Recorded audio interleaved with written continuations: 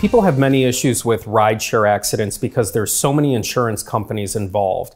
When you're a passenger in an Uber or a Lyft, you're dealing with both Uber and Lyft's insurance. You're also dealing with the driver of the car that you're in, that person's insurance policy. And if there's another car involved, that person's insurance policy could be at play, as well as your own insurance policy. If you have your own insurance, you can also claim damages for uninsured or underinsured motorist coverage. So what we help our clients out with is figuring out who's at fault, figuring out whose insurance is going to pay, and we make sure that our clients are fully compensated at the end when they're involved in a rideshare car accident.